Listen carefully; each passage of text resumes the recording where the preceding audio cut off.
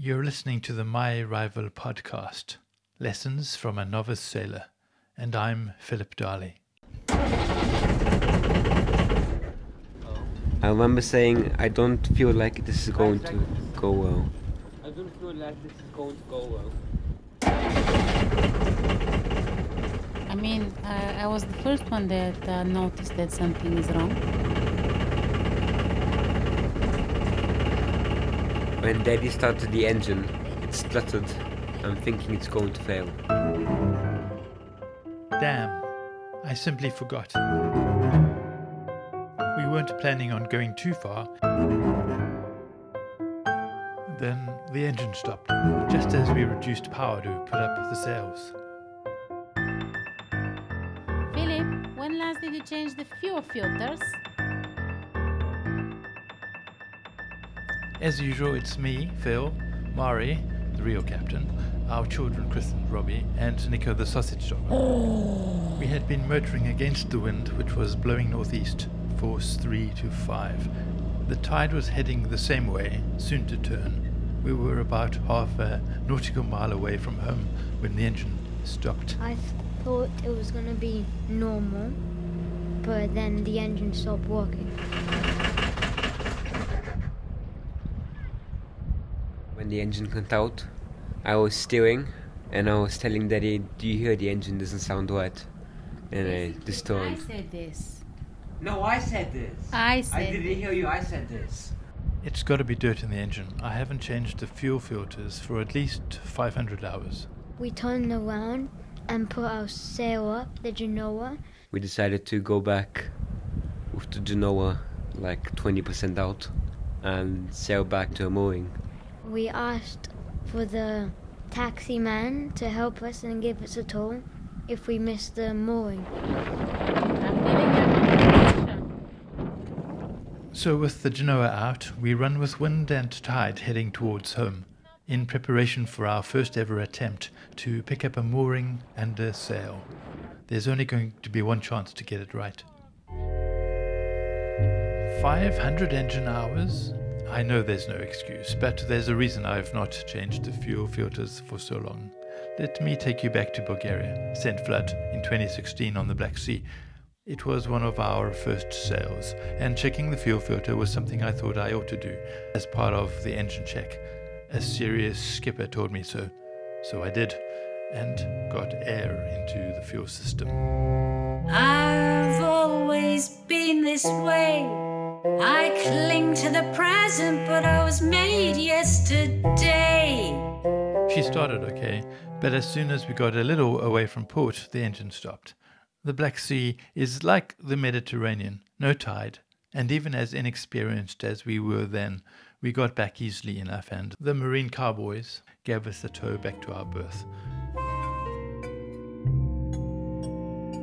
But it cost in confidence. Maury doesn't trust the old engine.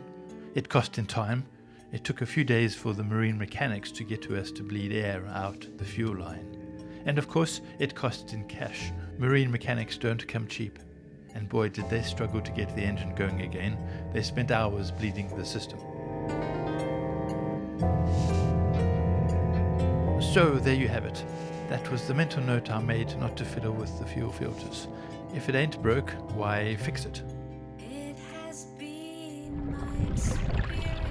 Now, 4 years later, with no motor, we're running with the wind on a starboard tack towards our mooring buoy.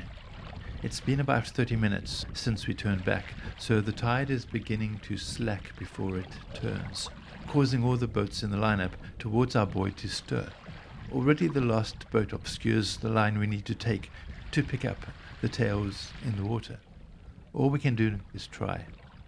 Mari is at the helm. Chris, our eldest, is managing the Genoa. I was meant to pull in the Genoa, so we don't overshoot the buoy to slow us down. While Robert, our youngest, is with me on the bow with a pole ready to grab the tails in the water to secure us to the buoy. 15 meters to go. 10. Mari steers around the last boat before the buoy. The vectors suggest we'll pass it right by.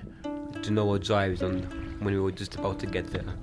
Luckily, it was kind of in our favor because we slowed down further and we were about to overshoot the buoy.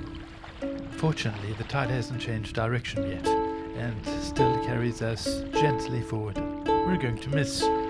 Those tails in the water will be out of reach. 5 meters. 3, 2.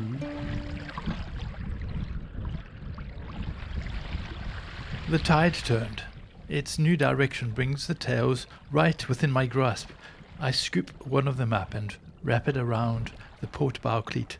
We're secure. We've done it. We succeeded. Our first ever sailing onto a mooring buoy.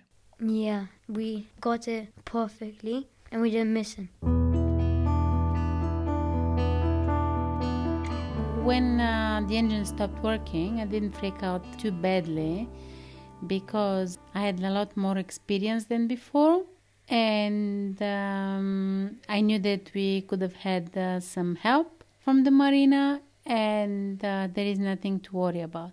And here's a top tip for when the god of wind and tide is not on your side. Besides, of course, regularly changing fuel filters, put out fenders just in case you miss the mooring buoy and collide with any vessels next in line. And a final word from the captain?